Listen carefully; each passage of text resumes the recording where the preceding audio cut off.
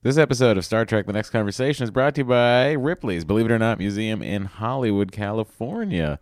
If you want to have something to do when you're in Hollywood that doesn't include being outside in the heat, head in to the auditorium at the corner of Hollywood and Highland.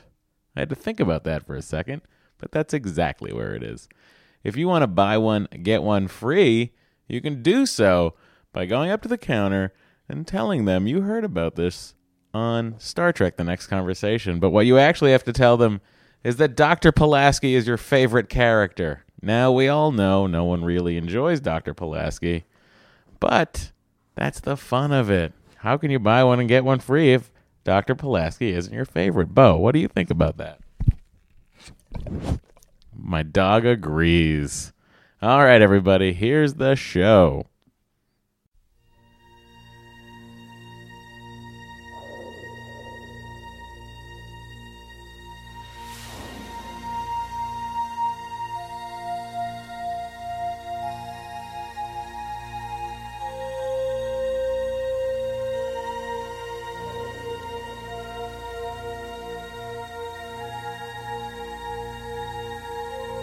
Podcast, The Final Frontier.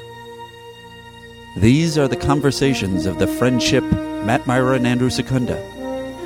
Their continuing mission: to seek out old adventures with contrived civilizations. To boldly watch episodes that one of them has watched before.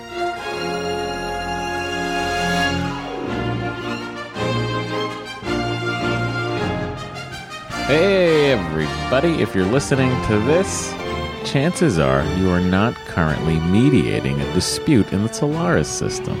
So thanks for not being busy. Welcome to Star Trek Next Conversation. I'm Matt. I'm Andy. We're here.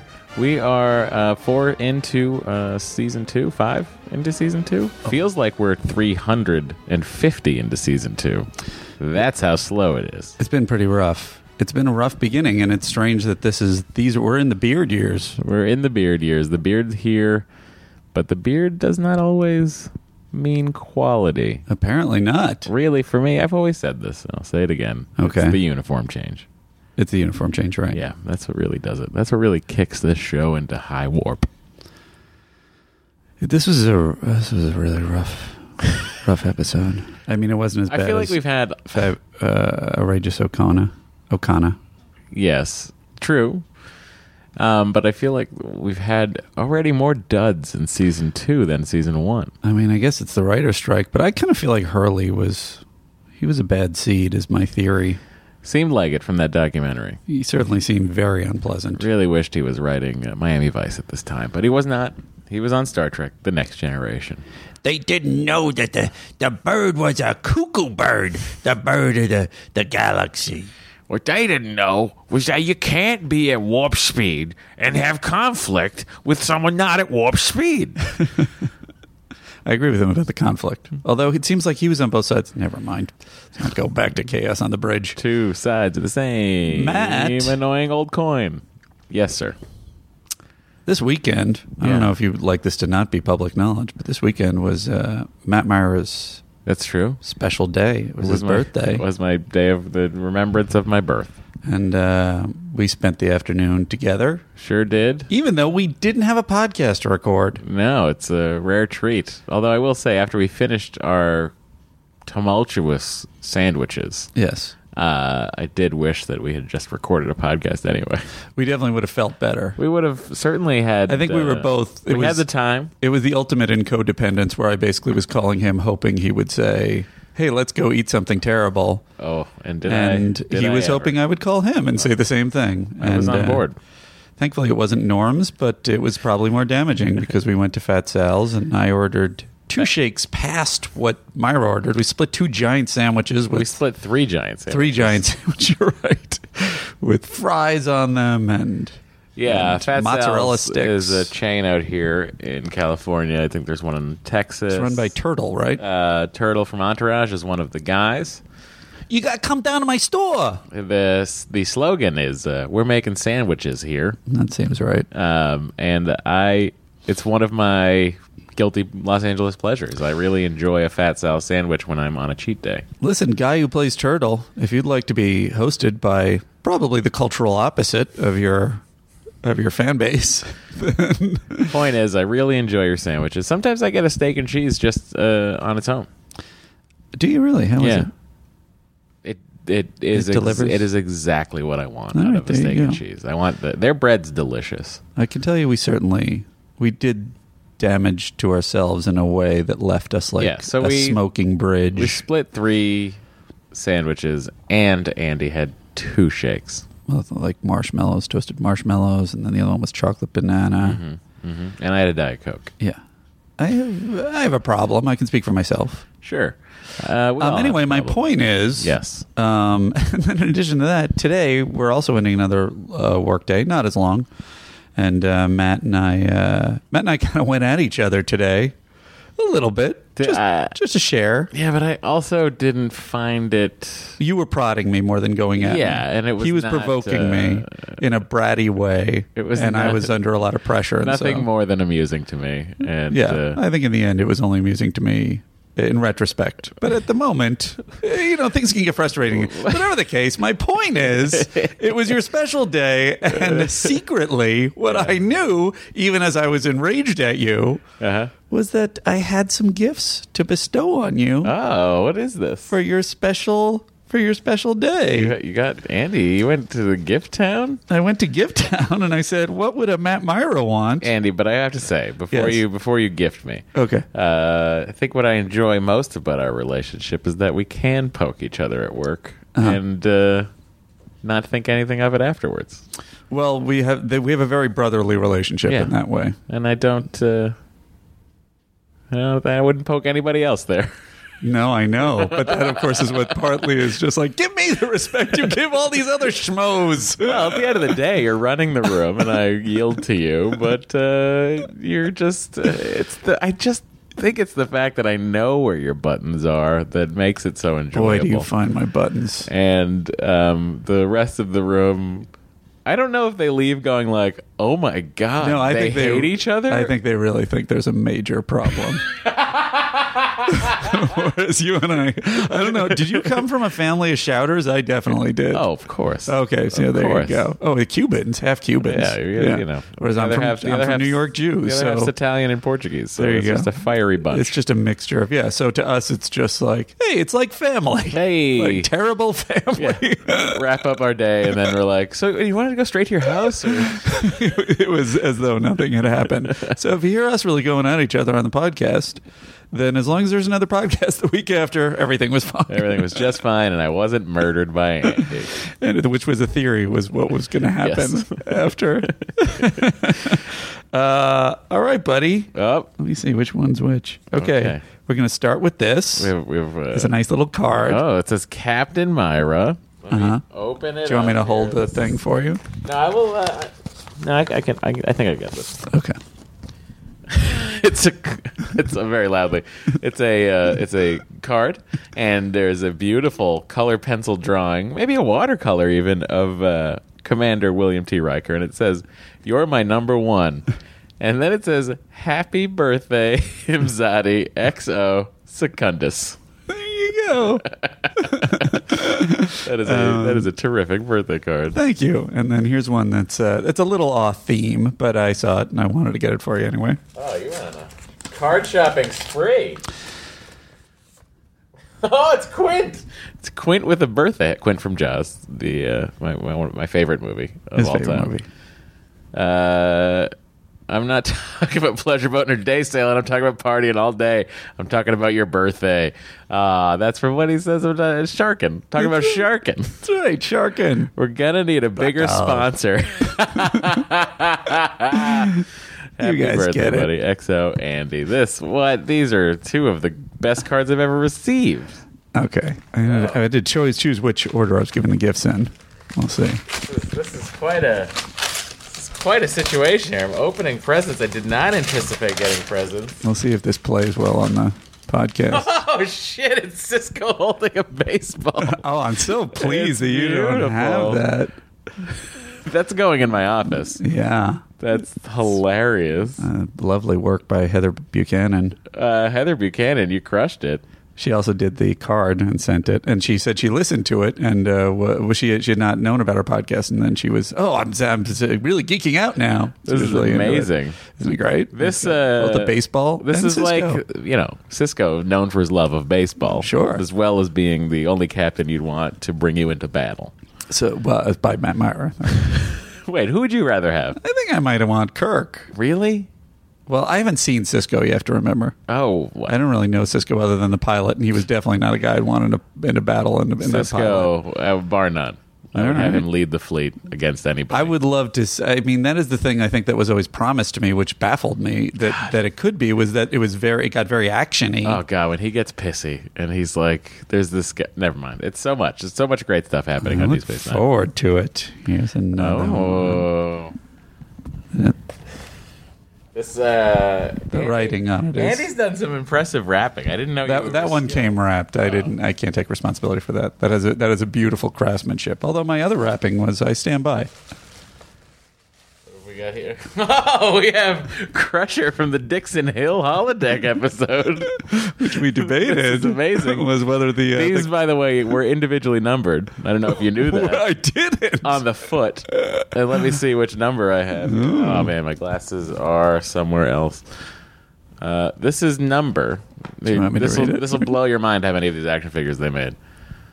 This is number 38,035. It's probably why it was easily acquired. Oh my God, it was the holodeck series. That's so funny. Oh my gosh, how specific did they get? I was just so delighted. Holodeck series. I was delighted that it was Crusher, and I was delighted because in the episode, The Big Goodbye. Because if you remember, we had a very lengthy debate about whether the guy comes over and has mistaken her for a prostitute in this outfit. Also, it comes with a compact, a purse, and a pistol. Oh, that's great. What else is available? Let's take a look and see what else is available in the holodeck line. Here we go. Ready? Okay. We have... Okay, this seems to be... Okay, Deanna Troi as Durango from the episode A Fistful of Datas, which is much later. A nice Western-themed one. And that seems to be the only other one actually from the holodeck. Then you have Geordie LaForge from All Good Things. You have Captain Picard as Galen. Oh, Sheriff Worf from A Fistful of Datas also. So this was post last episode. Yeah, sure was. You got it in this, for some reason in this series, you have Dr. Catherine Pulaski. Is she just in a regular outfit? She's just chilling. The Traveler. Have we experienced The Traveler yet? Yeah, he was in one of the early episodes. Oh yeah, with all the warp bullshits. Right, exactly. Yeah. And all the super close shots of his face right next to Wesley's. Yeah. Interstellar Action Borg. Captain Picard from Tapestry, one of the great episodes.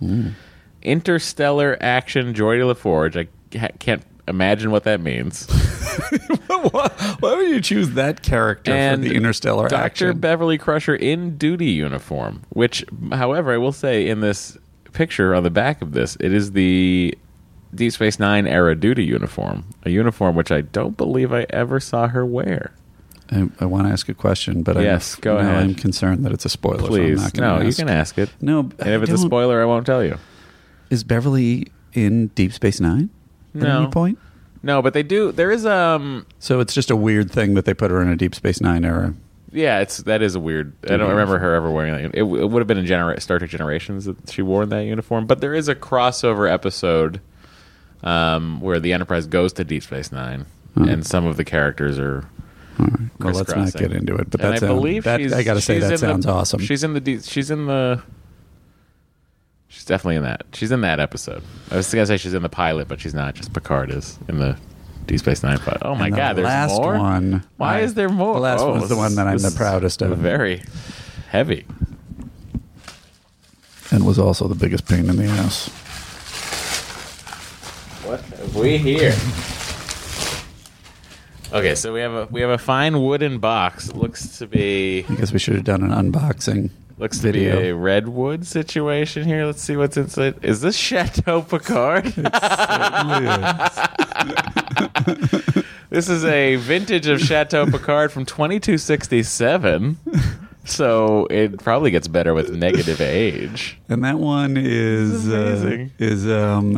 handmade by Andrew Secunda. I didn't do the labels. I actually, it was a result of because I was at work and I was just like, oh, cool, he'll love this. It's from the Nemesis props. And I didn't order the prop because that's $7,000. Yeah, I understand that. Yeah, but I thought it was like, oh, it's a replica, and I ordered it, and it was just the labels. That's okay. But then I was like, so then I have to put it on a thing, and then what I stupidly did was because I researched what it would be. And they said, oh, the real one that it would be actually wouldn't be that good. But then I looked up that there is actually a Chateau Picard unrelated to this Picard. What? Wine, and they said that one is really good, and so I bought that, and then realized, oh man, now I gotta soak the label off of it. So I just soaked the label off, and it turned into this massive process. This is quite an effort that Andy went to, and it's beautiful. Yeah, I'm very proud of it's the most crafty, geeky I've been in a long time. When Data dies, we shall share this. Wonderful. What? Nemesis. I didn't see Nemesis. Oops. Jesus. I really wonder if you should cut that for the people who don't know it. God, I love to, but like the movie came out in 2003. All right, maybe pop in a spoiler if thing you for haven't. the Nemesis spoiler, or at put the a 14-minute mark. Yeah, or maybe we can write it on the thing. Anyhow, well, thank you, Andy. This is very generous of you. Happy birthday, all anxiety. Very thoughtful, and this is I'm really mostly excited about the Cisco thing going up at the work. Oh yeah, and that'll hang on my cork board at work. It's going to be real weird in there. Screw them. No, I just mean generally.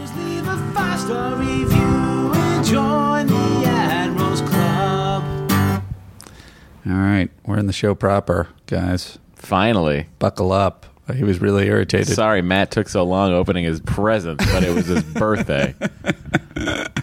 I found you to be very pleasant on your birthday. I have a real problem on my birthday. Although, for the record, I also love presents as well as being good at giving them. Your birthday was such a secret that I didn't know until I get very dark on my birthday. Really, because what I want is just like a lot of people putting lots of thought into specific presents for me. Well, I'm such a greed head. Guess what? You have many more birthdays ahead of you, my friend. I hope so. And now that I've narrowed it down to sometime in May. Other people have birthdays. Jim, why are we treating yours like a funeral? Did he say goddamn funeral? I didn't say goddamn. Doesn't he, though? He does not. I'm going to say flat out he does not. All right. I believe you. Okay. I believe you. Oh, maybe he does. Now I'm not sure. I'm treating yours like a goddamn funeral. No, I don't think he does. McCoy birthday, Jim. I'll be surprised if he does. Here we go. Let's hear it, shall we? Mm-hmm. Beware Romulans bearing gifts. Romulan, you know this is illegal. Happy birthday, Jim. Romulan ale? Why, Bones, you know this is illegal. I only use it for medicinal purposes. I got aboard a ship that brings me in a case every now and then across a neutral zone. Now, don't be a prig. 2283. Yeah, well, it takes this stuff a while to ferment. Here, give me. Now, you open this one. I'm almost afraid to. What is it? Klingon aphrodisiacs? No. This is a good bit. This is charming. For most patients your age, I usually recommend Retinox 5. I'm allergic to Retinox. Exactly. Cheers. Cheers.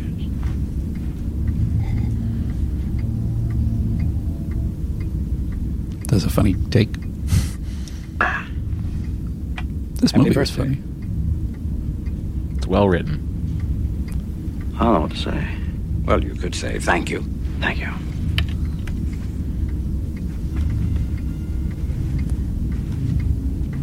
Damn it, Jim, what the hell's the matter with you? Other people have birthdays. Why are we treating yours like a funeral? Bones, I don't want to be lectured. It's the damn it Jim on the top. Yeah. that confused in my brain. Glad we solved that problem. Andy, do we have any admirals this week? We sure do, pal. Great. First one is... Remember, if you want to be an admiral, write a 5-star review on iTunes, and you could be selected for Admirals Club.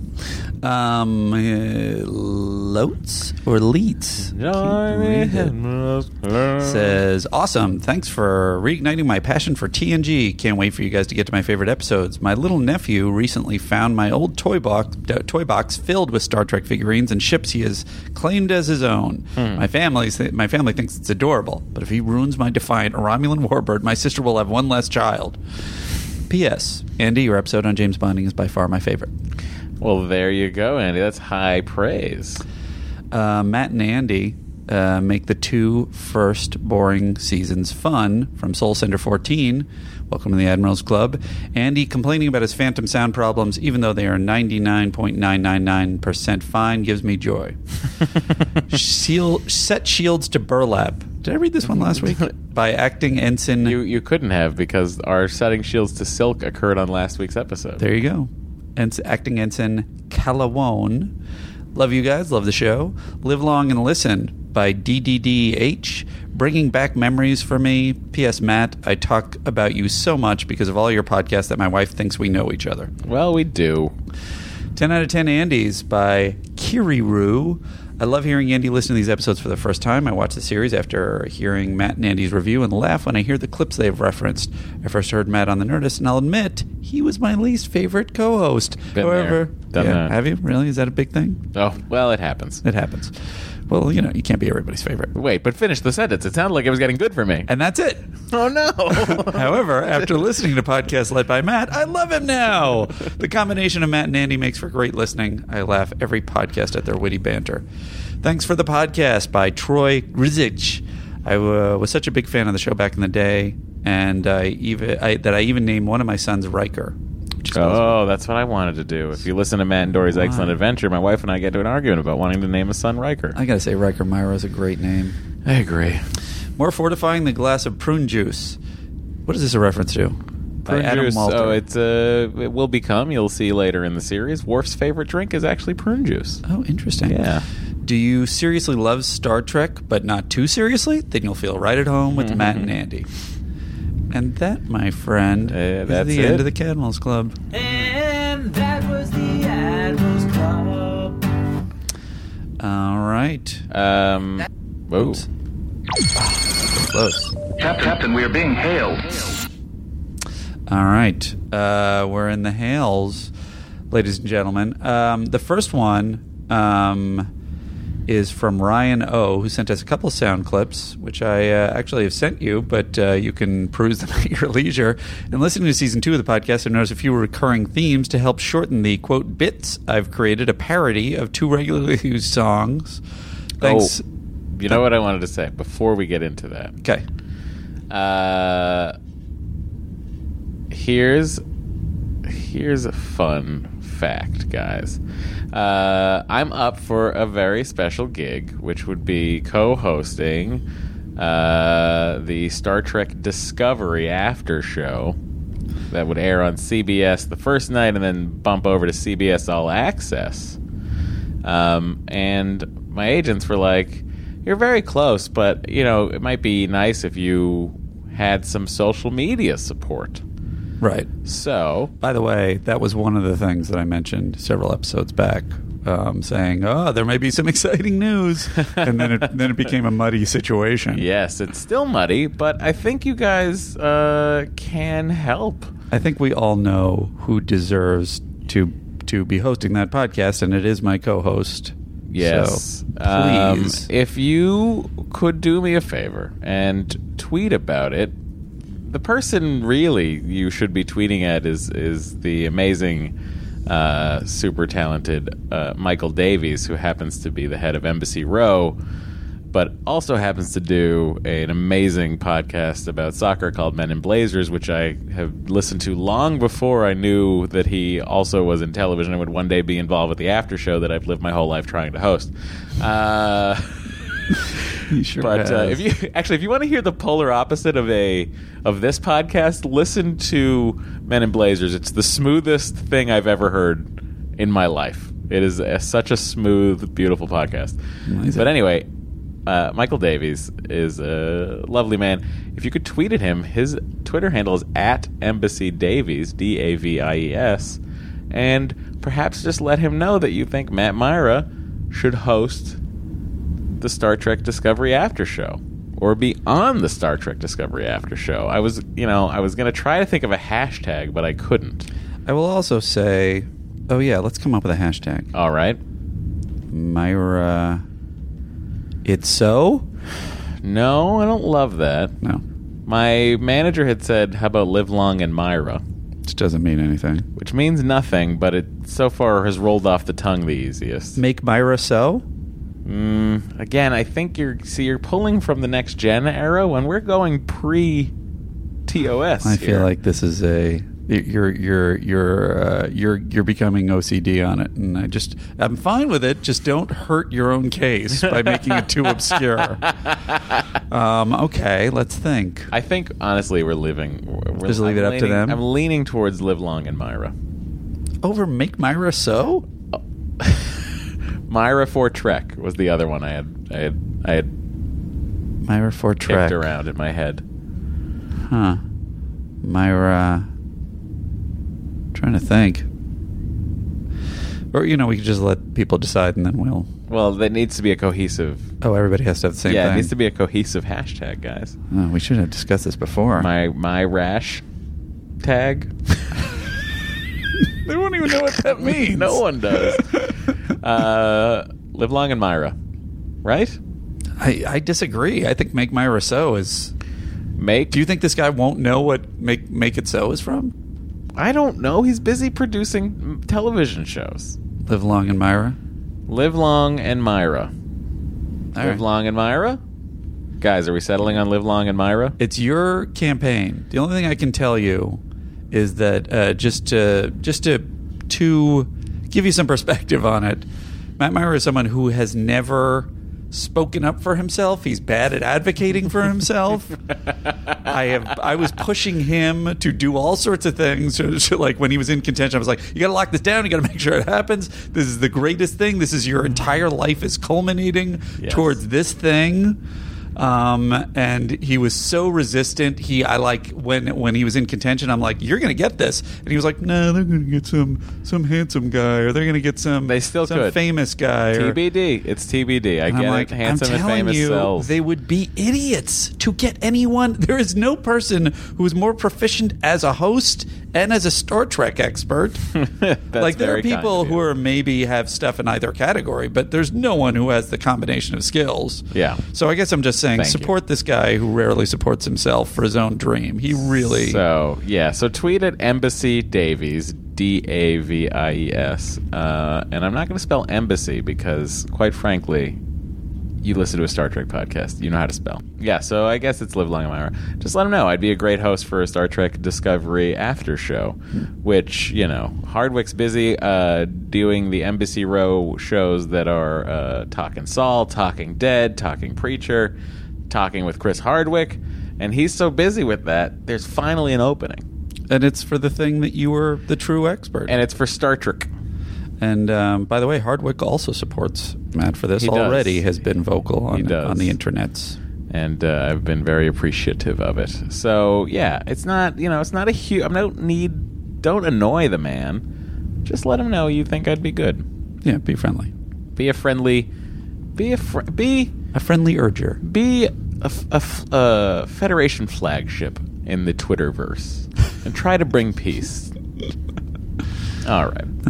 Now that's done, back to the emails. I feel like the emails seem less, they seem almost like an afterthought now. But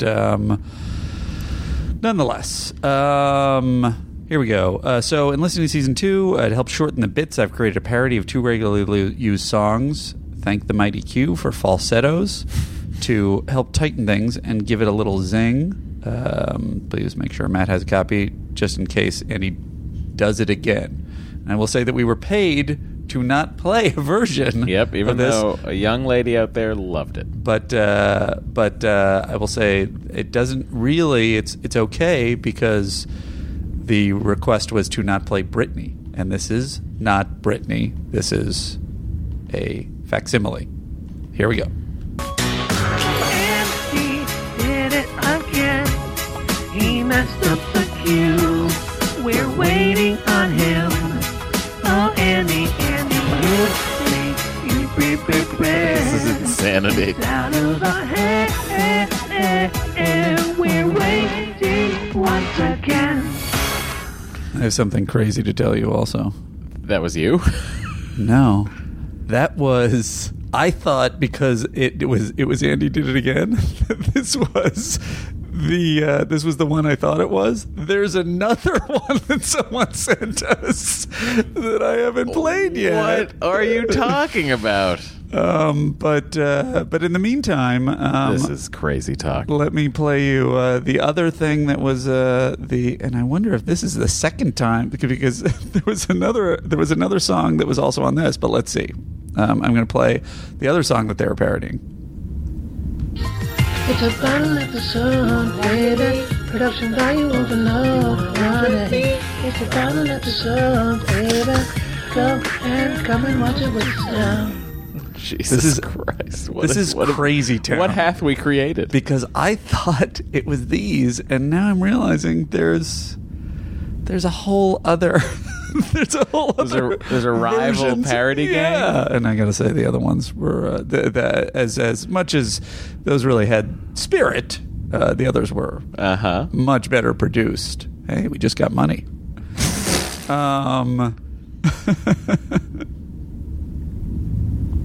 Oh, here.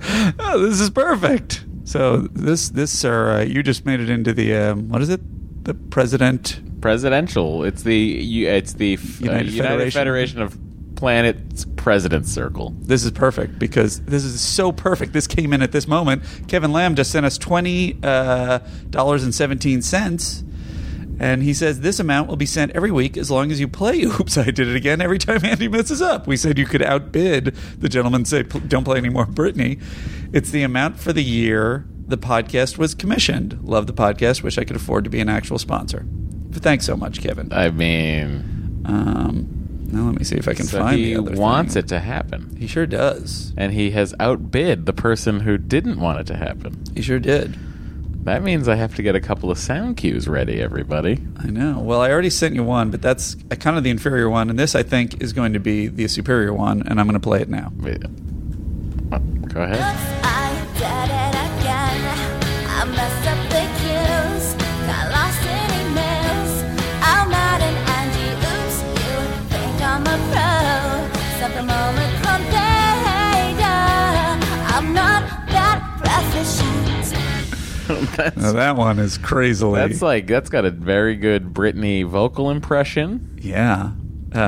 Which he was said, that was from Joshua Reel. Reel, yes, I'm pronouncing that correctly.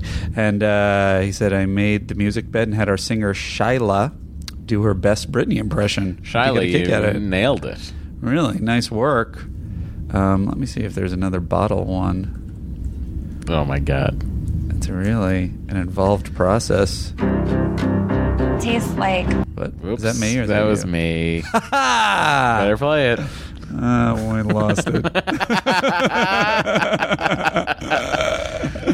We are the worst podcast in the history of podcasting. Let me see. The bottle one. Here it is. I made this for you. Season 2 writer's strike really had a number of can't leave the ship shows. Christina Aguilera segment inspired me. Enjoy from Bernie Gerstmayer. Hey, Matt and Andy. Oh. I wrote a little song for you. You can clip it and use it however you want. Sounds like we're using it talking raw. About how there's some stories that need to save money, so they stay on the ship. So it's story in a bottle. So hope you like it. Got a story in a bottle, baby. Oh, here we go. If you wanna save some cash, make your yearly budget last. Write a story in a bottle. Don't use that transporter. When your writers go on strike, you can't go where you would like. You write a story in a bottle and say make it so. You can't leave the shed. No, you can't leave the shed, 'cause you got a story in a bottle. Love the podcast, guys. Thank you. That is beautiful as well. We got a lot of great, much good stuff happening here. Creative fans. That's the beauty of Star Trek fans. So I guess I'll just send you both of those. Although I don't know that you'll need the bottle one for a while, or maybe we'll. We might grab it. Oh, I'm having trouble here. All right, I'm just gonna move on. I'll figure this out. Is that you? That's me. You messed up. Did I send it to you? No, this is the OG. That was the OG. No, you're not allowed. Well, I guess it doesn't make a difference now. We can.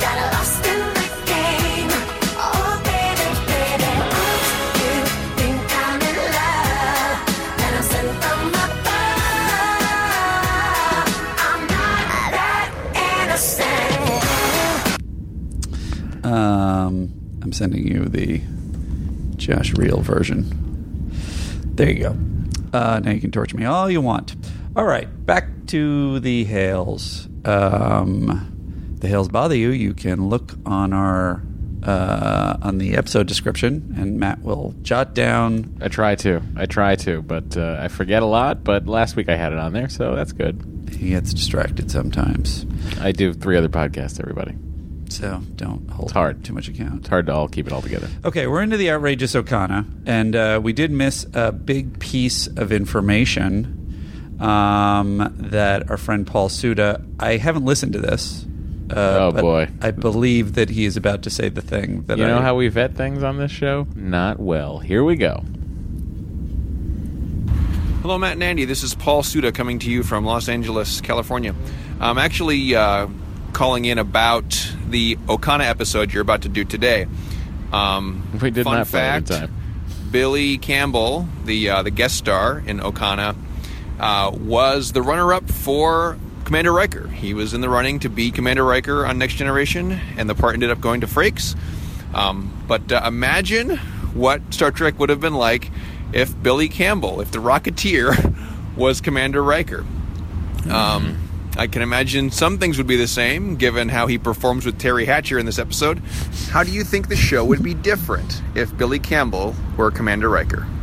Food for thought. Thanks so much, guys, for all the laughs. Bye. It's a good question. It really is a good question, and I think he would. I think it would be very jarring.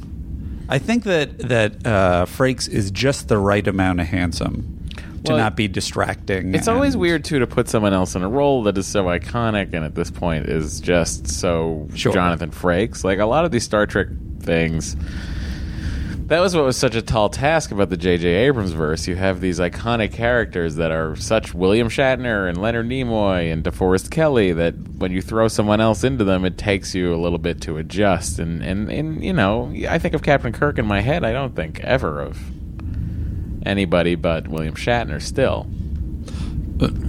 Who else would you think of? Chris Pine. Oh, Chris Pine, sure. Sorry. I completely removed that. You know how he played he played Captain Kirk in only 3 less movies than William Shatner? Who I've met. And literally every time I'm in a room with... Oh, by the way, I have such face blindness. We have a friend in common that I met Chris Pine, and I did not recognize him. That's the level of my face blindness. And the only thing I thought to myself as I was like looking up at him was like, this guy is so handsome. Well, he who is this handsome guy? I'm like, oh, it's Chris Pine. Certainly is handsome. All right, here's a voicemail from the UK. Hello, this is Ian calling you from the UK. Just a few things, lads. First of all, sorry to pick up something from last week's show, but I used to have an audiobook of Star Trek Deep Space Nine, Fallen Heroes it was called, and it was read by Rene Auberjonois. And that's how he pronounces it, so I'm going to have to correct you correctly last week, because just that's how Rene does it. So correction from the corrector. Also, on your list of people from the Cheers / Fraser reverse, who appeared in Star Trek as well.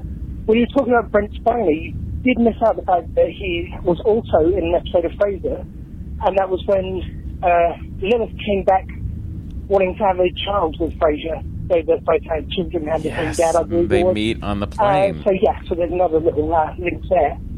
But basically, really loving the show. You should really have Larry Lemoncheck on as a guest, because he's absolutely fantastic going to use my podcast, Gallifrey Science Podcast.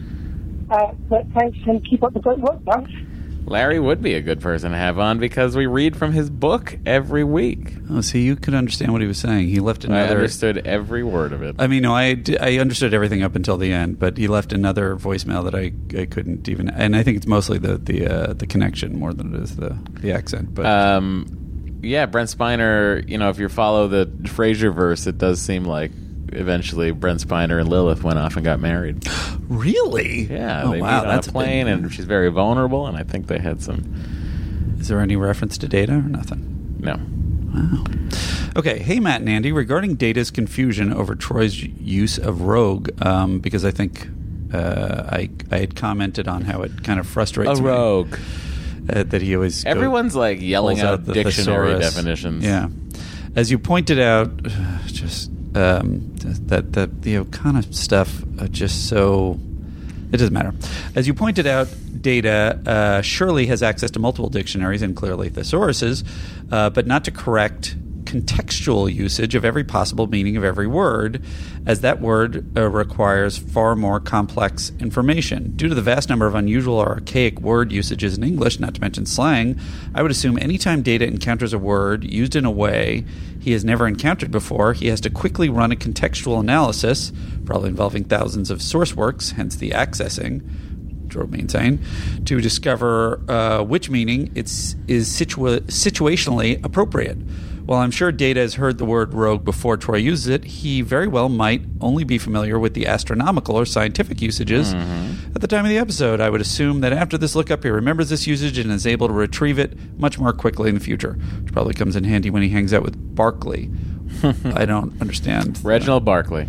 But why does Barkley... What, does he use weird words? Barkley broccoli. It's you'll get there. Okay. Matt, I think you should do a James Bonding TNC crossover and make Andy watch Moonraker if he hasn't seen it.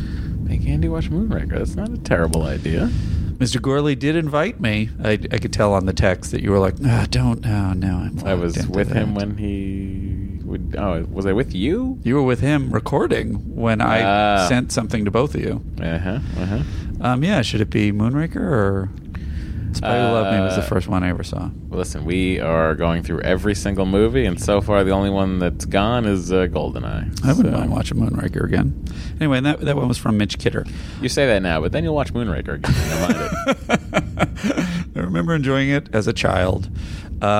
Sir Cliff Richard. Oh, this is from my friend Dinah Moe. Who wrote about Cliff Richard during our Cliff Richard question asks? And it was a very long, dense email, and so I cut it down. But all the information kind of was interesting. Sir Cliff Richard was only like Elvis in so much as his managers merchandised the hell out of him.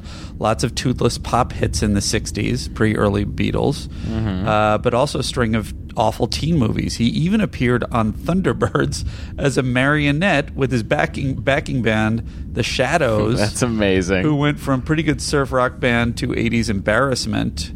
And here I'll play a little clip that she sent me. And now, ladies and gentlemen, we present the biggest star in the universe. I wish you guys could see this. Definitely look it up. Richard Jr. The stiffness is hilarious. Just stiffly walking around. Anyway, she also said Cliff Richard went from white-bread, soulless teen idol to weirdly unaging, waxy adult contemporary singer. He never really disappeared, but changed fashions as the years passed, always looking like a goober. Got some huge-ass tinted glasses and perms. The whole notion of Rick, on The Young Ones, being a closet Cliff Richard fan, while being an anarchist, socialist people's poet, is as like the leader of the Berkeley anti-fash rioters having a Michael Bublé shrine.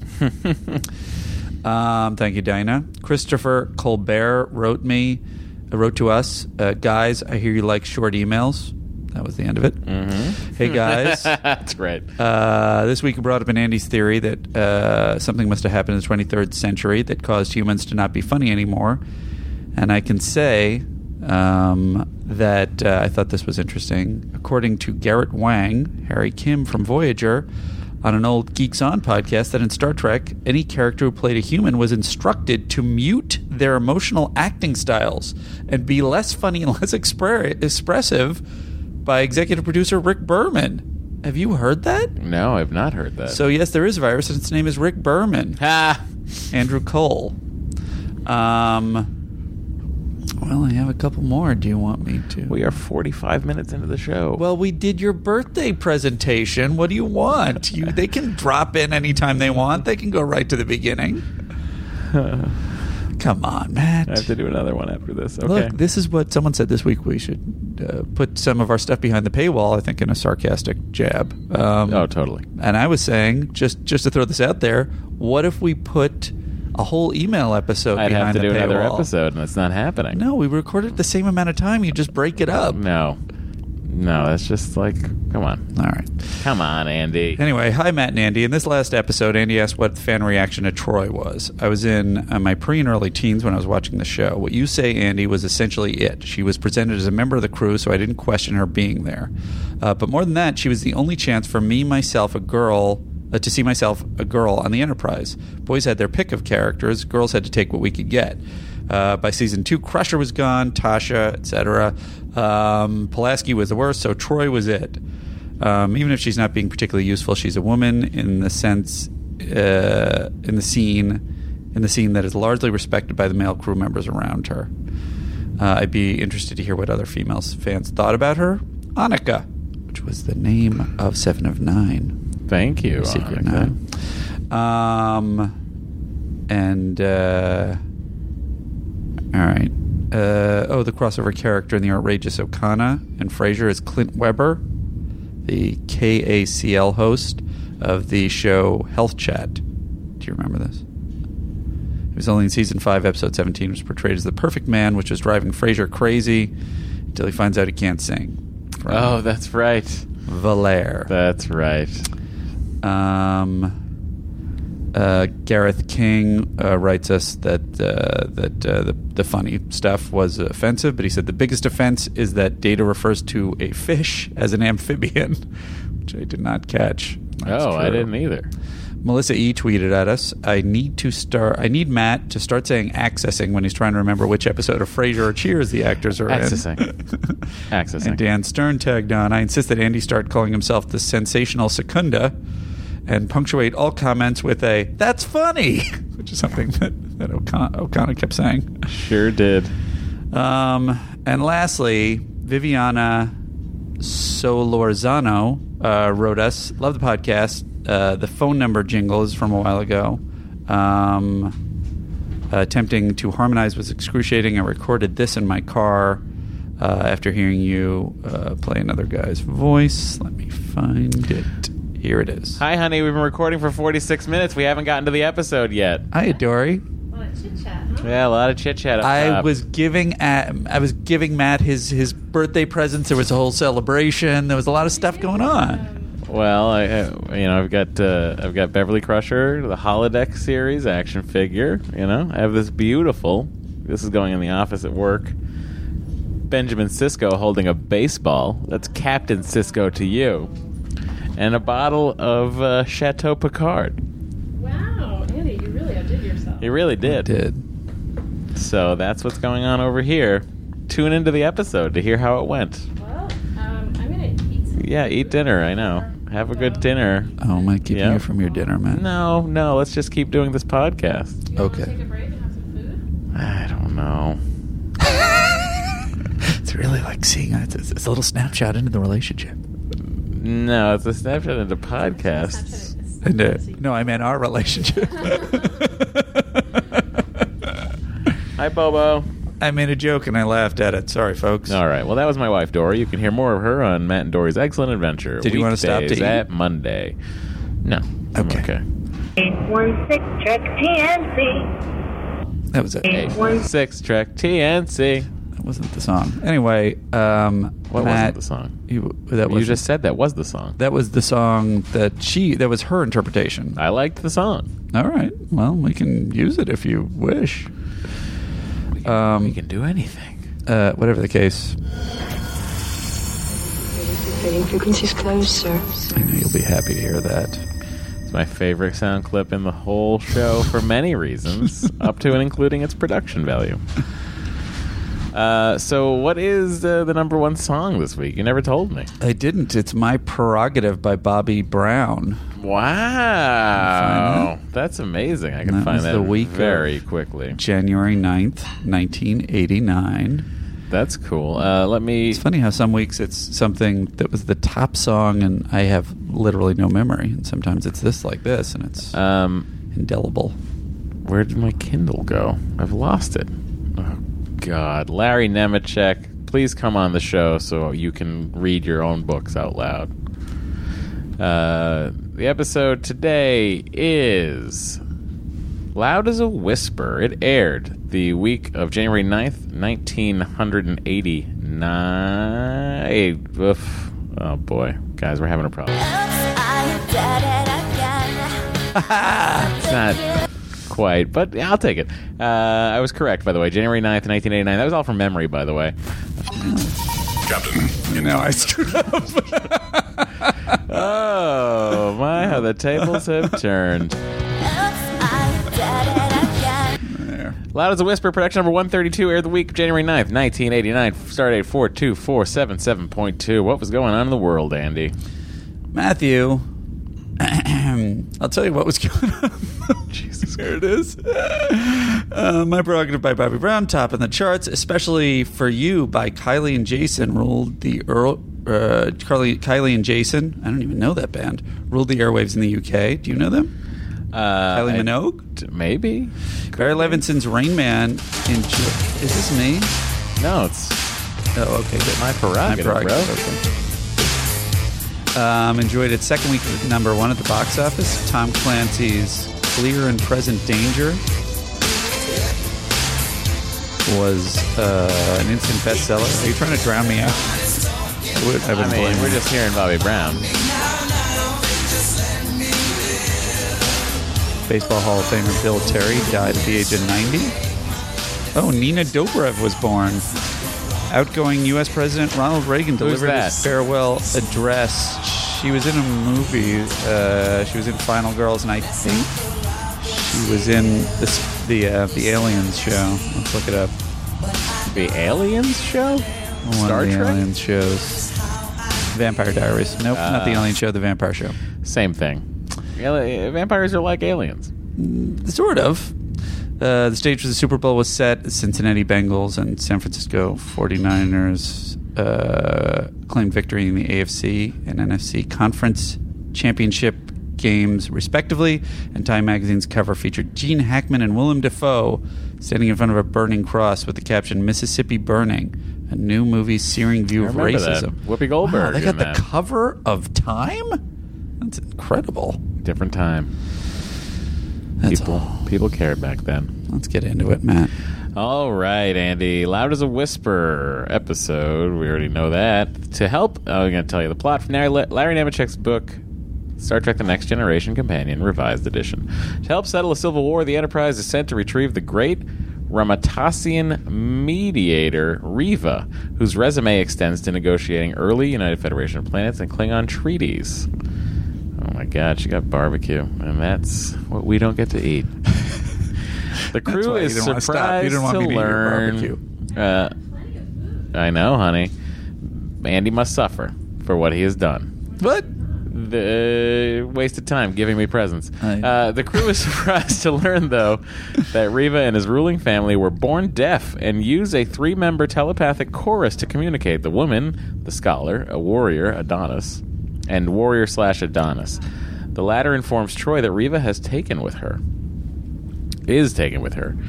But an incident on strife-torn Silius 5 wrecks the peace mission and Riva's self-confidence as when a terrorist opens fire, killing the chorus. The loss sends Riva into a fit of grief and helplessness. Data learns to read his frantic signing, but Picard cannot draw Riva out. When the mediator even refuses Troy's attempts to help, she opts to try the mission herself. Plying Riva for negotiating hints, she inspires him to use his own main strategy, turn a disadvantage into an advantage. Reinvigorated, Riva beams down alone, determined to start from scratch and teach both Celias factions his sign language, no matter how long it takes. Just like that A description. lengthy description for an episode that did not deserve such a lengthy description. I wonder Captain if- Picard, take it away. Captain's log, stardate 42477.2. The Enterprise has been diverted to the Ramatis star system. It seems that both sides of a bitter planetary conflict have petitioned Starfleet to transport to their world a mediator they have mutually selected. Our orders are transportation only, no interference. Here we are, Andy. We get to see for the second and only other time, the holographic projector in Picard's desk. You don't see it again? Never seen again. I was going to say, what is the point of that scene? You know, I really thought Picard is acting so weird in that scene. I'm like, oh, that hologram thing's gonna play in later. Has some sort of point, and you know, when you see it at the end, you think, oh, there's going to be some greater lesson here that will come from this, and Picard will say something about it, but it doesn't happen. Was it just for the effect? I don't know. That description about what do you notice? There's no degeneration. It's let's. An accurate Yeah, play it. Clue. Well, perhaps this facsimile lacks the proper mass. Perhaps. But if this is an accurate representation, it could explain what happened in that system. Perhaps. Well, it's not a matter of any great moment. Just a knot I had to untie. So, what do you want to see me about? Oh, we've arrived at Ramadas 3. Oh, well. Knot I had to untie. Time to leave. Standard orbit, Mr. Crusher? Standard orbit. Mr. Data, you have the bridge. I have the bridge too, and my wife's phone is making a lot of noise into the recording device. It's okay. How are you going to know? You don't have headphones on. Dory, stop being in your home. Get out of here. Let us podcast in the podcast studio. Stop eating at the dining room table. Matt's angry because there's delicious barbecue in front of him. I'm angry too, except that I'm a guest, so I'm not allowed to be snippy. All right, we're back from a barbecue break. That was delicious. Couldn't hold out, had to stop it. Honestly, I don't know what would have done if we had not eaten. I'm now on a sugar high. Back to our regular scheduled Data having the bridge. Transporter room 5. Cluck, cluck, cluck. Here we go. Here it's coming. I'm still a little uncomfortable with your leading this away team. This is not an away team, Commander. I consider this a ceremonial function. For me not to go could be construed as lack of interest. You will be careful, sir. Oh, cluck, cluck, cluck, number one. Sir? You're being a mother hen. Picard's in love with Riker. I mean, Riker's in love with Picard. I think there's a mutual love. Yes, but I feel like it goes beyond that for Riker. Andy's theory. Andy's theories are theories. I like that one. We must not get involved. Coordinates have been input, sir. This is a weird scene. There's another one that is never explained. I don't know. Doesn't make any sense. Chief O'Brien does a great job hanging around, and Troy starts sensing something. So let's take a listen. Your sensors indicated any problem down there, Lieutenant? None. But you're feeling a certain confusion about this mission. No. Yes. I've never known you to have such strong emotions, except when you're expecting to do battle. I am not expecting battle. And what is bothering you? Riva. Riva negotiated several treaties between the Klingons and the Federation. Before him, there was no Klingon word for peace. peacemaker. Not even when referring to the cult weapon from Earth's ancient West. The cult peacemaker. Are you talking about the ancient West thing? I'm talking about Worf.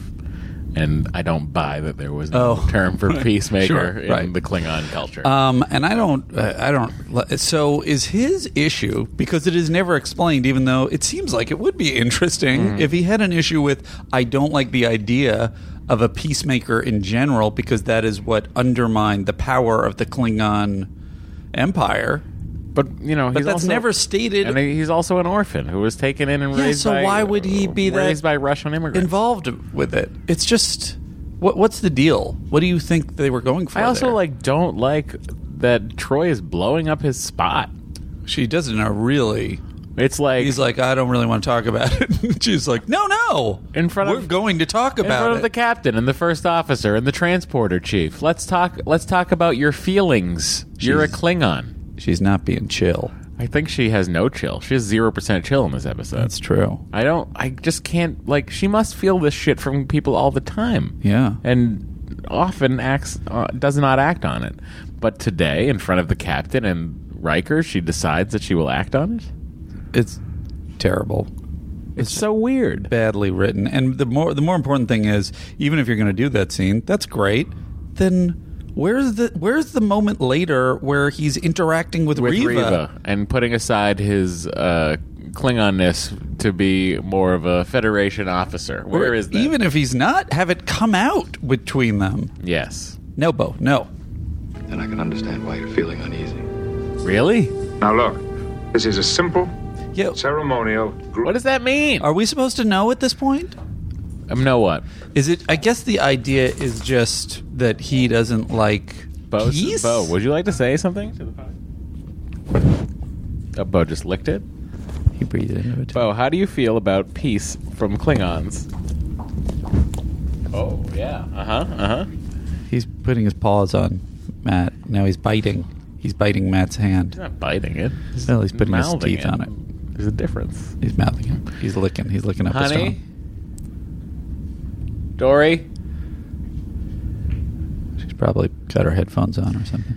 Bo, you need to relax, and we're going to get through this podcast with or without you. If you'd like to hear more about Bo, head over to Matt and Dory's Excellent Adventure, weekdays after James Bonding. Okay. Nothing more. All right. Aye, sir.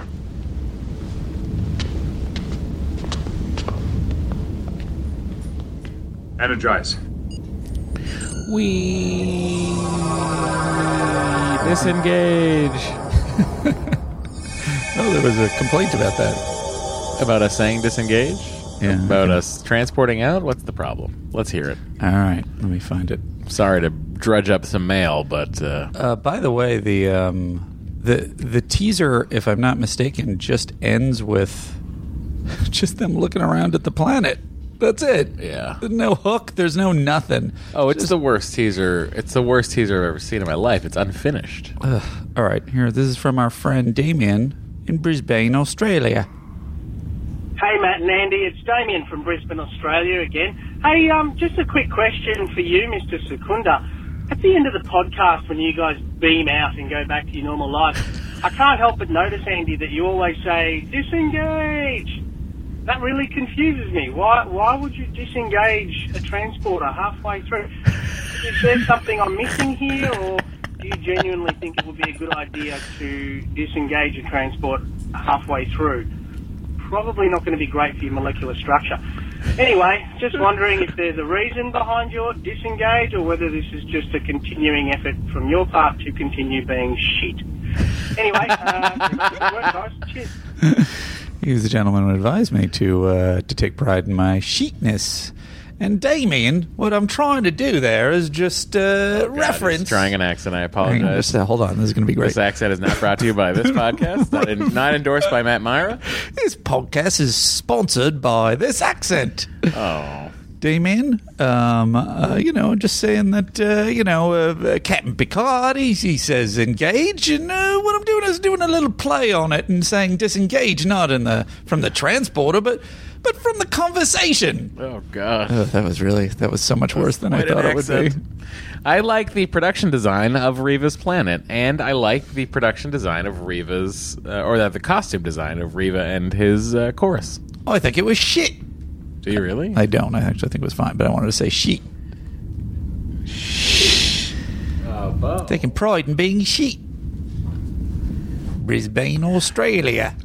Bo, you gotta get off the couch, buddy. Come on, Bo. Get off the couch. Stop. Go to bed, buddy. Lay down. Lay down. Okay? You wanna lay down? Good. Great. He's acting like he's in the bush, this one. Oh, boy. Oh,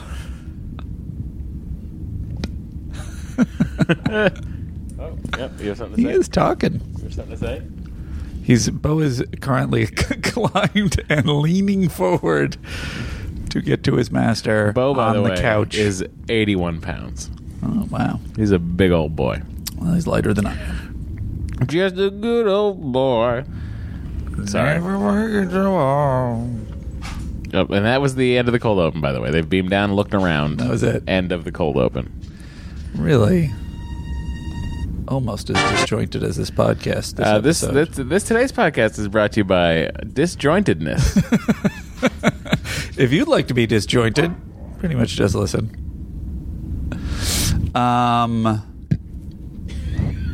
What's going on over there? I was trying to eat the microphone. This is how you break your equipment, man. Oh, you got a good one there. All right, Bo. We should sell that sound effect to someone. Okay. Hi, buddy. We got to pause the podcast so I can let Bo out. And we are back from another break brought to you by Bobo. Where were we, Andy? Oh, we were about to meet Reva. Yeah, I don't think we'd even met Reva yet.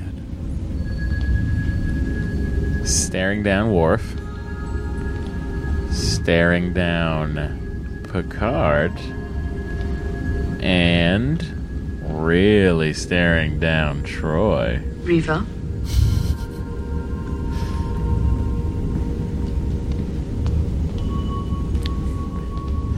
I wonder if she can sense that he's DTF.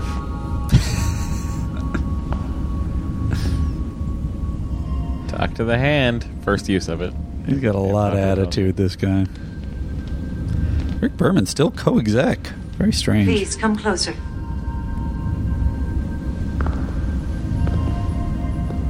So is Maurice. Before I start, is there anything you need? Food? Refreshments? Thank you, no. Then proceed. Greetings from the United Federation of Planets. I'm Captain Jean-Luc Picard of the USS Enterprise. This is Counselor Troy. Lieutenant Worf. Greetings. Welcome to Ramasis. I didn't notice the affect on the voices. A little reverberary. I know. I like it. You are empathic. Yes. Then, although you already know my feelings towards you, allow me to put them into words. I am looking forward to this journey. So he is now not more than talking ever, in that because shot. it gives me a chance to be in your company. But he is there. I'm flattered. I know. It's a weird shot where I'm looking forward to learning more about you. the passion guy isn't speaking when he walks away. There are aspects to Reva of which we've not been informed. I think it's a mistake. mistake.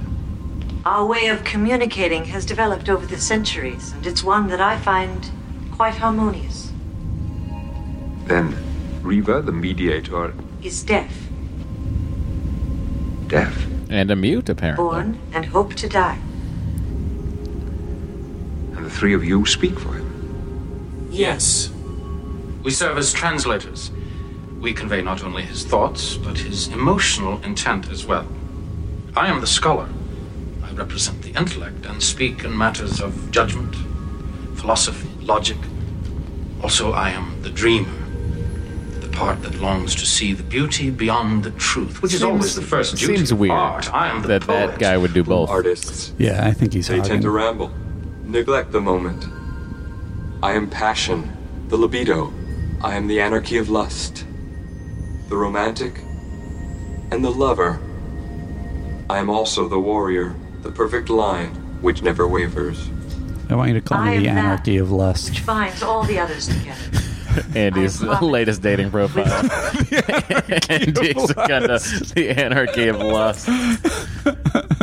You get a certain demo. Hey, Bo, what do you want from me, Bo? Sit. Bo, what are you doing? We're doing a podcast. We've done thousands of these. Bo, go see Mom. Go to Mom. Bo, come here. Folks, this is, in Interstellar when one of the guys goes down to the planet and then and the people go down to the planet and then the one guy's on the ship and like a million years pass for him.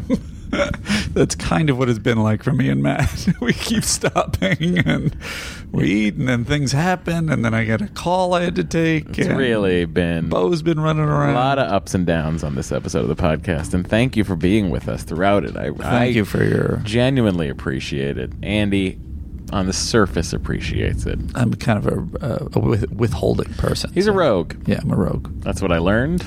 Rogue. Scoundrel. Acknowledged. Ensign, set your course for Soleus 5. Course is set. Velocity, warp 8. Warp 8, aye. Engage, Ensign. Yes, sir.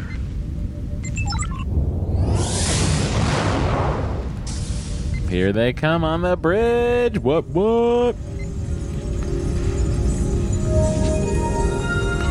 I really like I like the costume design of these people. Yeah, it's pretty good. A lot of times their future clothes aren't great. That's true. Although I will say that his robe, Reva's robe, I find it reminiscent of the bad guy in Demolition Man. Not Wesley Snipes, but the guy that was controlling him. Remember? Demolition Man. Do you remember him? Do you remember Demolition Man? I do remember Demolition Man. I remember being very frustrated Angeles. by the setup of that movie. Let's see. Villain. It's probably just going to give you Wesley Snipes. Yeah, probably is. Speak for him. I think I got him. As interpreters, He's got a purple robe. Yeah. It does look like that. I don't remember that guy's performance, but he looks hilarious in this picture.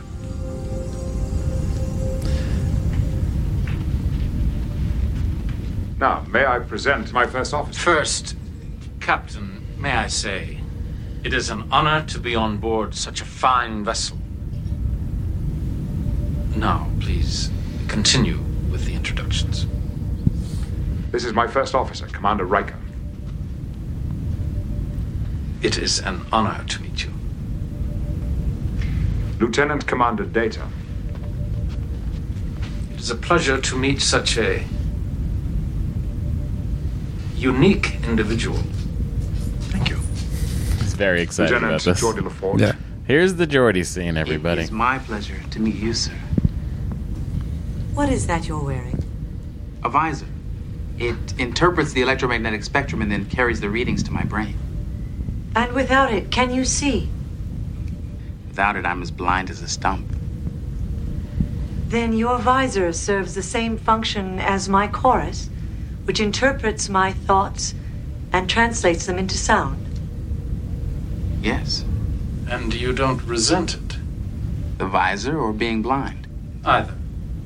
Well, no, since He was holding they're his both hands a part of me and I really like who I am, there's no reason for me to resent either one. around Geordie's head. What is your position on the ship? I'm the chief engineer, sir. It's a blessing to understand that we are special, each in his own way. Yes. Yes, that's the way I feel exactly. Geordie weirdly touches Reva's chest. Well, that's how Reva has been greeting people. Oh, has he? Yeah. There is a briefing on You know this what? I retract my comment. If you wish, I'll have you conducted to your quarters. Thank you. Perhaps, if it is not inconvenient, Counselor Troy could escort me. This is my With your boner. permission. He speaks for my boner. Now, he will be doing the speaking. I think we established that this guy's the anarchy of lust. Do we want to let him have dinner with Troy? What about you? At times like this, we become an encumbrance. So, if you have rooms for us. Lieutenant Worf. Times like when he wants to hook up with somebody. Also, I like the. I wish that Picard turned and went, number one, that is the anarchy of lust. But she's just gone down there. And I feel like Riker would be red alert, all hands to battle stations, and he'd go into the wall and grab phasers. Troy, you're needed up on the bridge again. Troy? What shall we say about that? Well, I do like the scene where they're trying to explain why the fighting is happening. And Riva's like, I don't need this. Factions on Solaeus 5 are historical enemies. So many have died that both societies are on the verge of extinction. Enough. Thank you, Captain. There is no need to continue. The specific issues of the conflict have no relevance. So none of the background which we have provided would be helpful in understanding why they continue to fight. The portfolio will indicate that the conflict is over a piece of land or wealth or some other tangible asset. But we both know that is not the case. They've been at war for so long, it has become personal. Exactly. The basis for peace must also be personal. This is an historic confrontation, correct? The factions have been at war for 15 centuries. What's changed? I do not understand what you mean. They have been killing each other for a long time. Now they want to talk peace, so something about the situation has recently changed. What's the new piece to the puzzle? Data. Unknown, sir. Perhaps they have run out of people to kill. They opened up a fat burger on the planet. Peace is now preferred. The line at Shake Shack is untenable. Well, if not easier, at least possible. For now, they are motivated. But it doesn't matter. I'll find something. I always have. Always. I think this guy is speaking for Riva, and he's a total dick. No, unless there is something else. I feel like I'm really capturing what a dick Riva feels like right now. This is my dick, but this is a dick. Thank you for your time and effort. I believe I have to get ready for a dinner appointment. And Yakety Sax starts playing. He starts chasing Troy around the ship. Of course,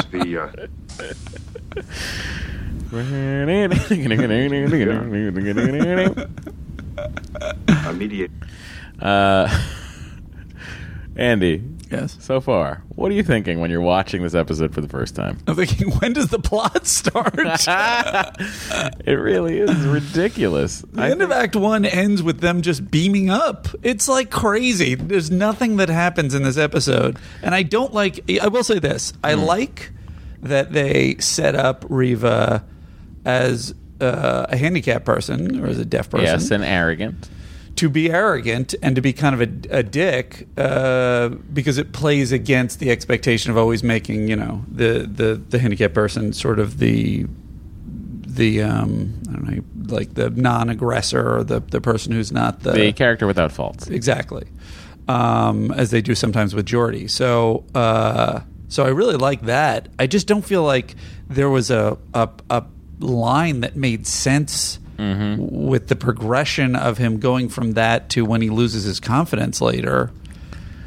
It just seemed like the idea of him losing confidence because he was too arrogant makes sense, but just the way it is handled is so haphazard and strange. Let's hear the dinner scene. All right. The sound of the ship is quite remarkable. Can't you feel it? Moves through my body. Never not funny, this music on anything. I don't care what it is. Bring their sound up a little. It's easy to let that happen. Sometimes we must allow the surroundings to flow over us, to dwell on each separate part, how it feels, to allow it to fill you. This is pretty amazing.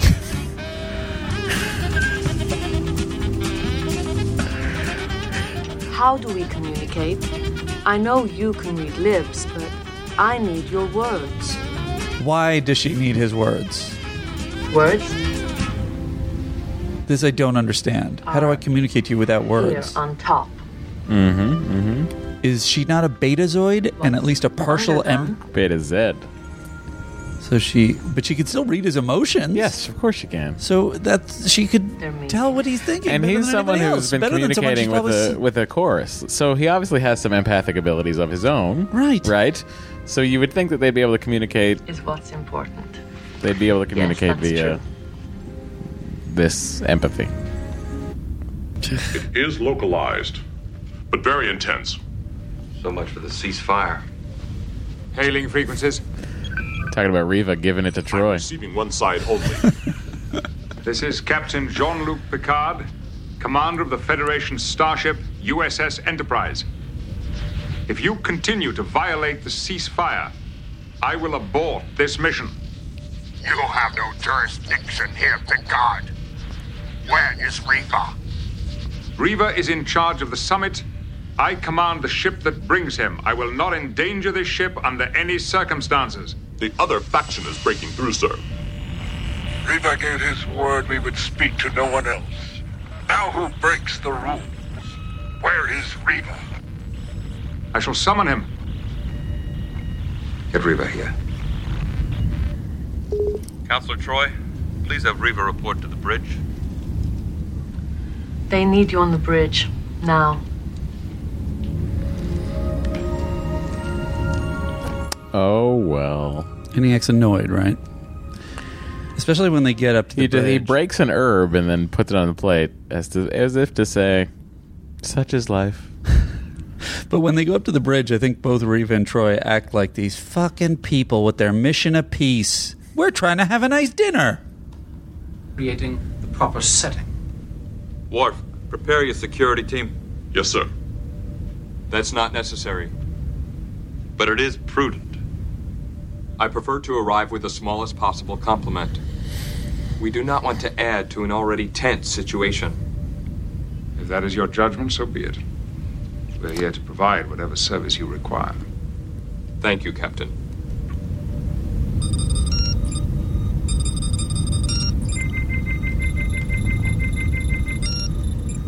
There. Beam us down to that hilltop and inform the factions to join us. The time for killing has come to an end.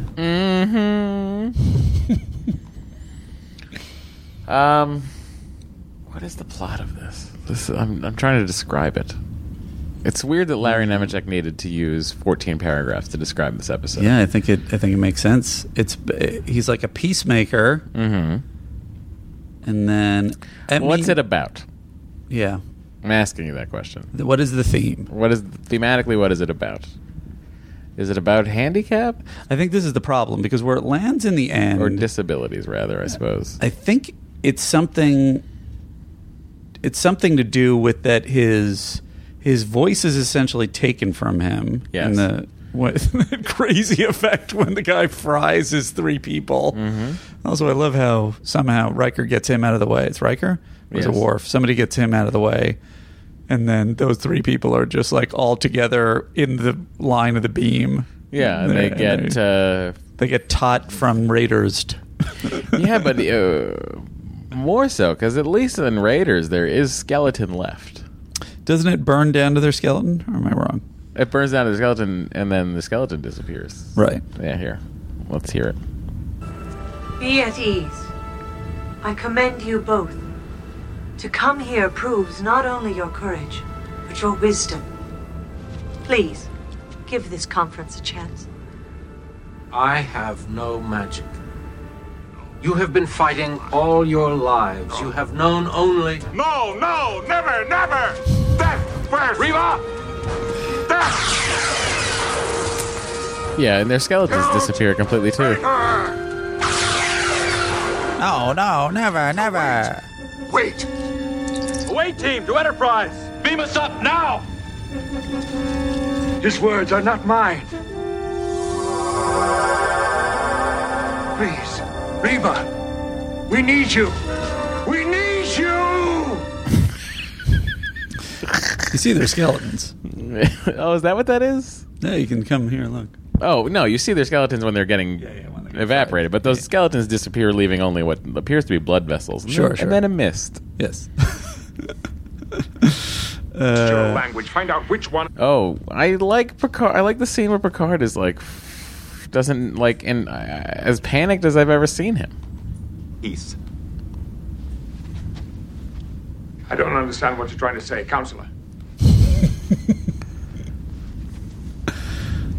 Riva, go slowly.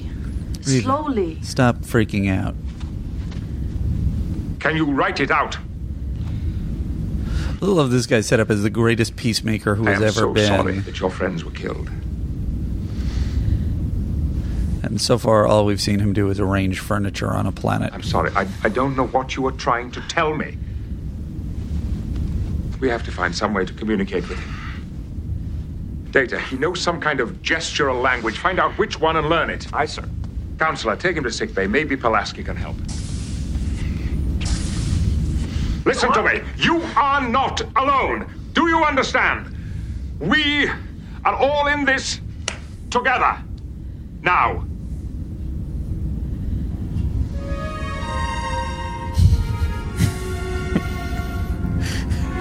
It's all so weird. It's so weird. Well, then he goes with Troy.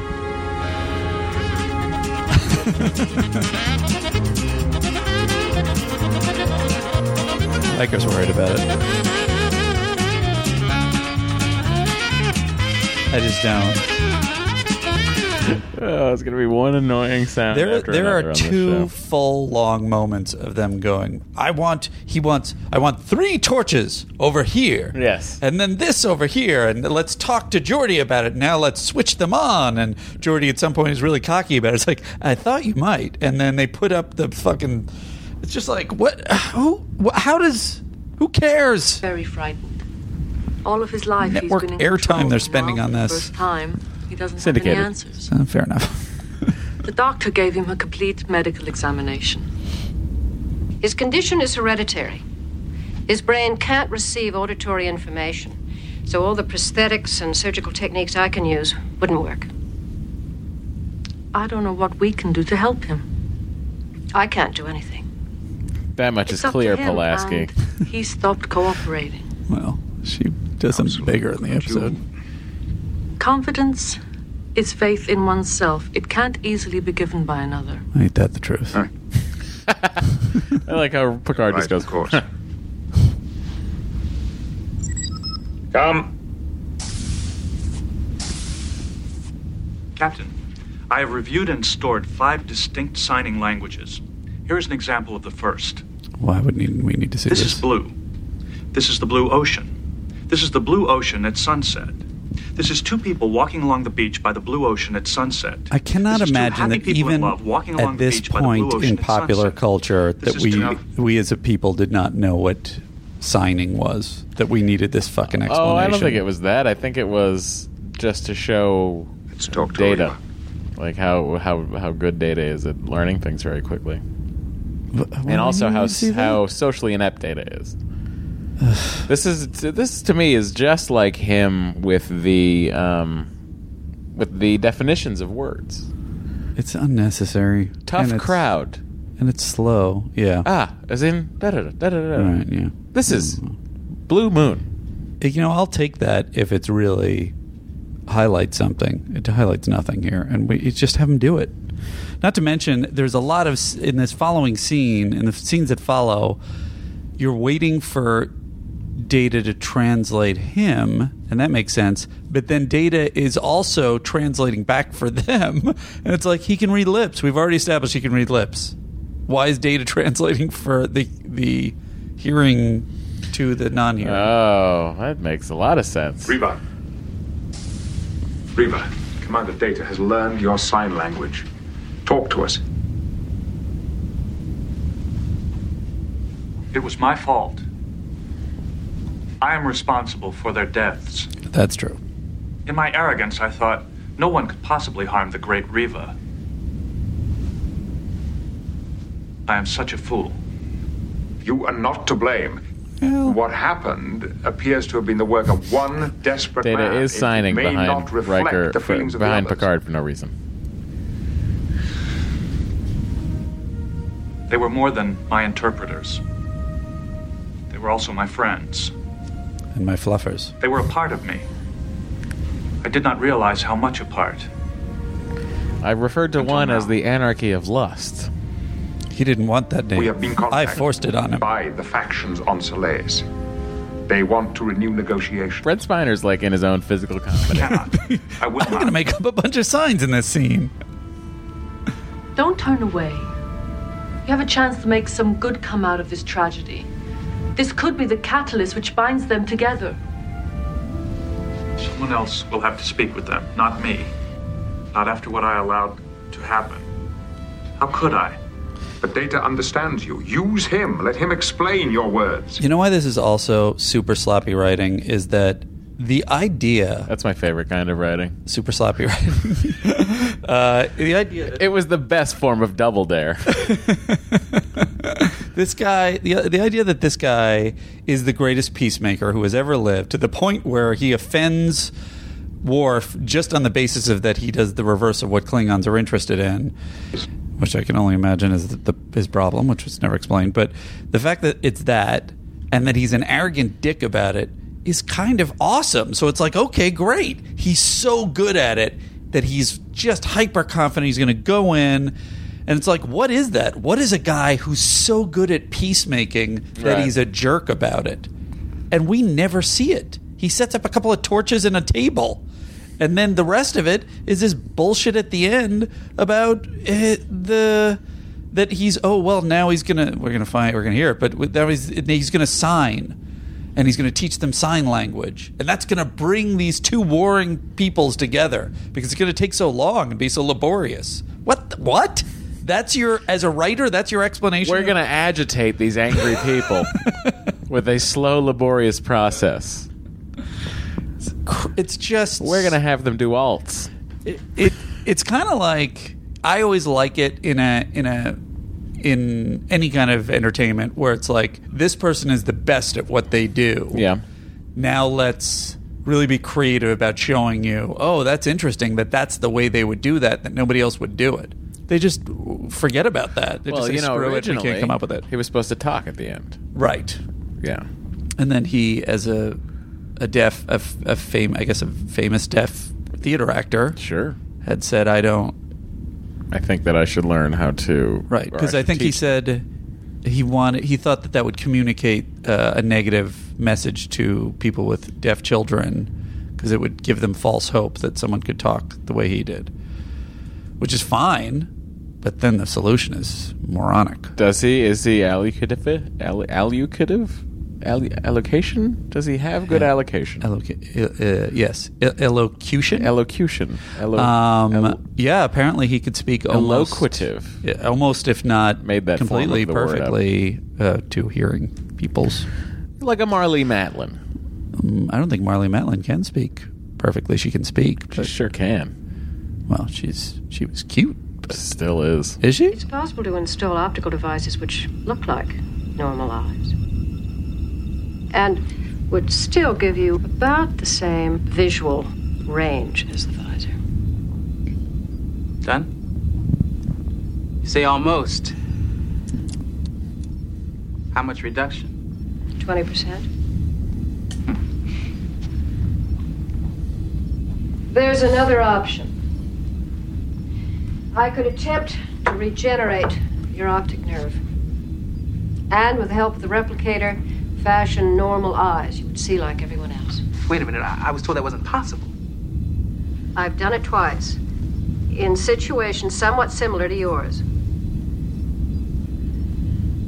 Why don't you just do it with one eye? Oh, smart. Jordy. Also, if it doesn't work, then he's not completely blind. The constant pain you were under. Why are you hesitating? Yeah, I have that question too. When I came to see you, it was to talk about modifying this. And now you're saying it could be possible for me to have normal vision? Yes. I don't know. I'd be giving up a lot. There's something else you must know. This is a one-shot. If you decide to change your mind, there's no going back. And there are risks. I can offer choices, not guarantees. I gotta say, though, right out of the gate, she's a couple episodes in, and Pulaski has already figured out how to cure Geordi. There's a lot to think about. Makes you look back on Beverly and go, wait a minute. Thank you. He never does get back to her. Although in my What? mind, So he has 20 between Generations and First Contact, as you know, in First Contact, by that time Geordi has ocular implants, no Right. longer has a visor. Right. I like to imagine that after Generations, he visited Dr. Pulaski on whatever ship or medical base she was on and had her perform the ocular implant surgery. But he doesn't. He still can see with the super hyper. eyes, yes. Yes. Yeah. So whatever the implants are, they just allow him to take care. Seems like they're remove just the visor. Each tiny visors. Right. So is his choice here? I'm not going to get rid of. I'm not going to give up. I'm not going to give up 20% of my supervision to get rid of the constant pain and be able to see like a normal person. Yeah. It seems like a weird. But I think he's got so much supervision. Like, he's seeing structural fractures in walls and warp coils and things that we can't even dream of, Andy. And is that the reason he doesn't? But to me, it's mainly the headaches. Like, His if I had those disability constant headaches, I is would just do almost anything. Is his maybe not almost advantage. anything. His disability? Yes. That's the moral of this show. For 20%? They stack it in a very strange math way. Thank you. Thank me. It's kind of like a would you rather question. I will have the captain contact them down on the planet and tell them to prepare for your return.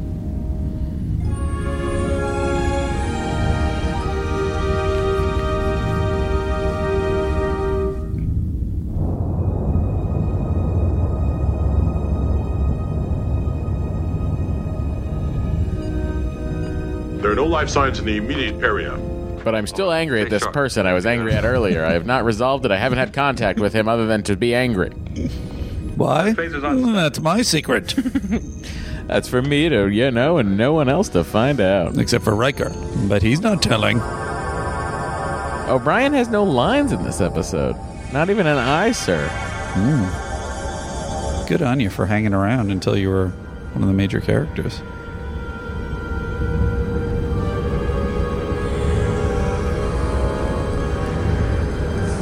He's beaming, and mid-beam, the wind is blowing his blousey vest. Yeah, not possible. His robe. It just seems weird. Yeah. It seems like it shouldn't work like that.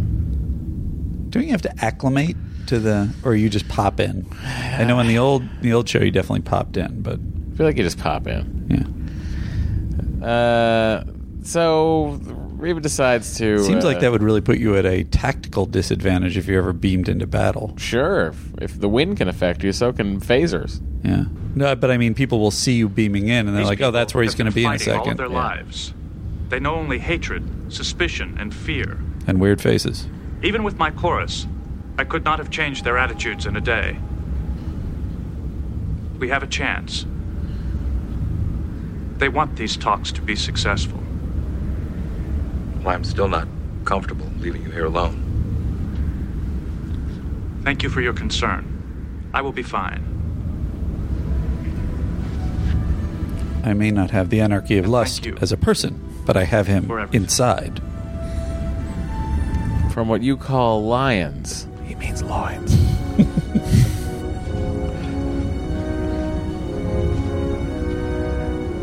Enterprise, 4 to beam up. Good luck.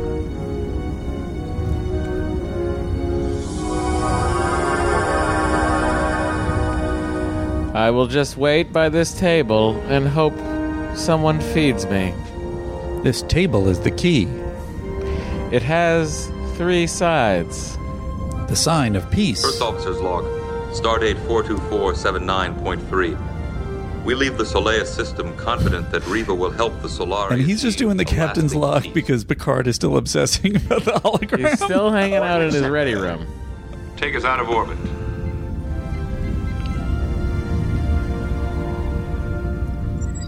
Come. You wanted to see me? Yes. You know, I've been thinking about the orbit of this planet. Well enough to sense how and how it relates to what we've just gone through. This planet may be different in how it orbits the sun. Well done. But it is the same in that it coexists. Peace. All right. I mean, is sometimes like an orbit. Anything. You must stop it from degenerating. Anything.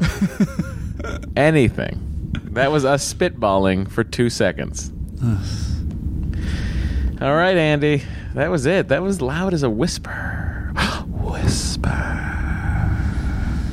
I'm going to give a short one because I want to get the hell out of here. A short what? A short MVC? Yeah. Hey, how come it's not playing? I don't know. Are you turned up? I think so. Try again. All right.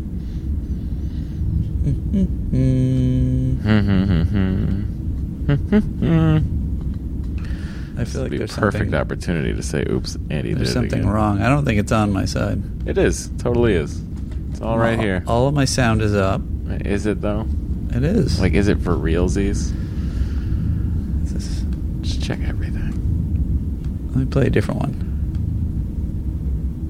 Is your sound up on the iTunes or wherever you're playing? The sound is up on the iTunes. The sound is up on my computer. Oh boy. You can come look at it, Mr. Mac Genius. I'd like to look at it, but I just got so... Oh, did I just hear it? Fastness of space. But that's not that one. Hang on a second. Oh, you did something over there. No, I didn't. I swear to God. Well, I didn't change anything, and it suddenly was working, so maybe it's a wire thing. Really? Could be the worst podcast ever. Certainly up there. Which is appropriate. Because I think we're about to give Thanks, some of you, for listening. You know what? My apologies. Okay. MVC. Yes, it's the MVC of this episode. I kind of want to give it to Pulaski. She's at least offers Geordi to a solution. Give him sight. I mean, is it Troy or is it Data?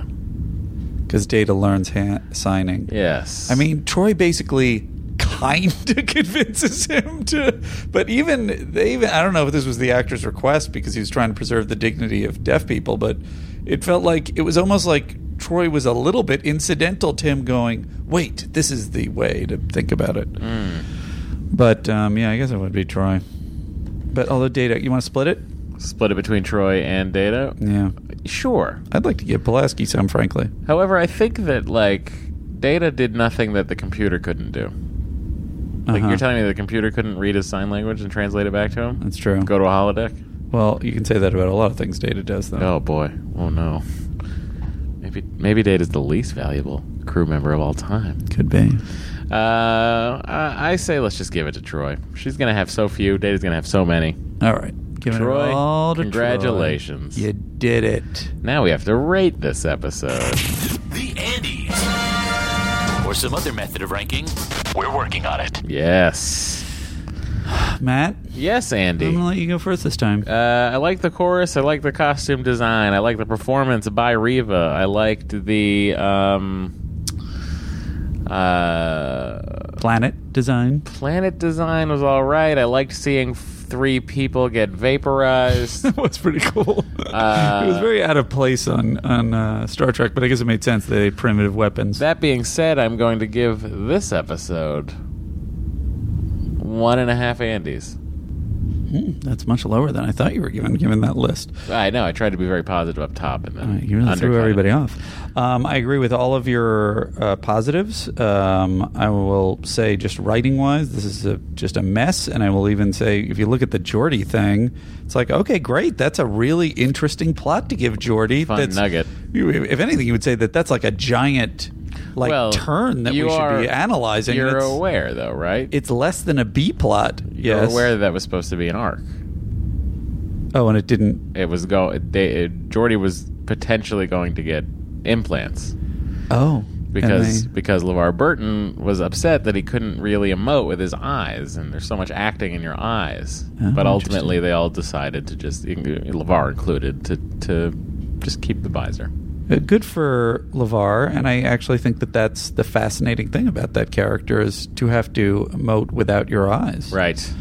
As an actor, it seems like that's the ultimate challenge, but not the ultimate, but a challenge. The ultimate challenge.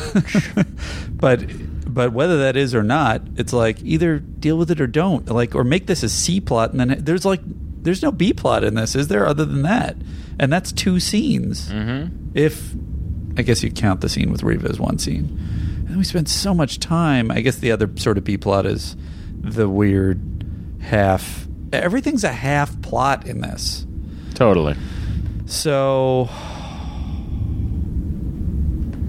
that being said, I'm going to give it a 1. Whoa, lower than me. I can't believe it. Andy, you did it. Yeah. Great job. Thanks. Right Great back job, at you. team. Remember to tweet for our own Matt Myra. Yes. Tell your friends. Rally people if you can. Let's just, just some gentle prodding, letting him know. Yeah, be very nice to him. We don't want to offend him. It is Embassy Davies, EMBASSY DAVIES on Twitter. Tweet, tag Star Trek, tag CBS, tag whoever you want. Let them know that you think Matt Meyer would be a pretty cool guy to have on that show to help you guys through the roller coaster of Star Trek Discovery. It is typical to show business that it has taken, definitely me, I can't speak for you, through the up and down of show business, where show business doesn't like you to have moments of like, hooray, it's happening. They always want to go, wait a minute, maybe not. So, it'd be really something. I'd be very happy with that. And you deserve it, buddy. I hope that happens. The internet would feel similarly or mad at me. I don't know. All right, Andy. All right, buddy. Do we have anything else to cover? No, I don't think so. We've set our email. We've set our phone number. We've told people. I don't know that we've had someone sing it. 816 Trek TNC. 816 Trek TNC. Please feel free to call us up on the phone. You can leave email a message us at sttncpod@gmail.com. You can tweet at us at Star Trek TNC, and you can also Instagram us. I know we haven't done anything with our Instagram. I'm getting, but we have it. We have it. So join it, and I promise we will get something eventually. Star Trek TNC also. And shout out to anyone who went to Vegas for the convention during my birthday weekend. I'd like to go. Perhaps next year, Andy and I will actually do it. Tell you what, if I get this gig on this Star Trek After Show, you'll see me there. I was just I'll drag Andy, and we'll have a tiny booth. I'll probably be, We'll just do a live podcast from a booth. And then there'll be a tiny little Star Trek TNC thing. And they'll put me up in a closet somewhere. Oh, he'll have the president's suite. They're not putting you anywhere. I can't have the president's suite. Patrick Stewart will be there. All right, you'll have the senator's suite.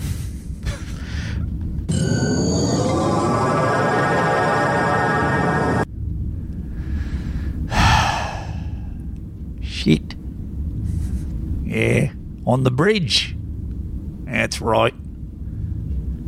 Gonna throw a couple of shrimps on the replicator. The replicator.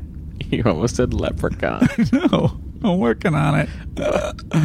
I'm gonna throw a couple of shrimps on the replicator. I just beamed down to the next room and I came back in and I heard you saying that. So did you just beam? You did a site-to-site transport into the ready room? I beamed into the conference room and I popped out and I heard you talking about a leprechaun. Very strange. Yeah. You know what? I'm gonna take off again. Can I go?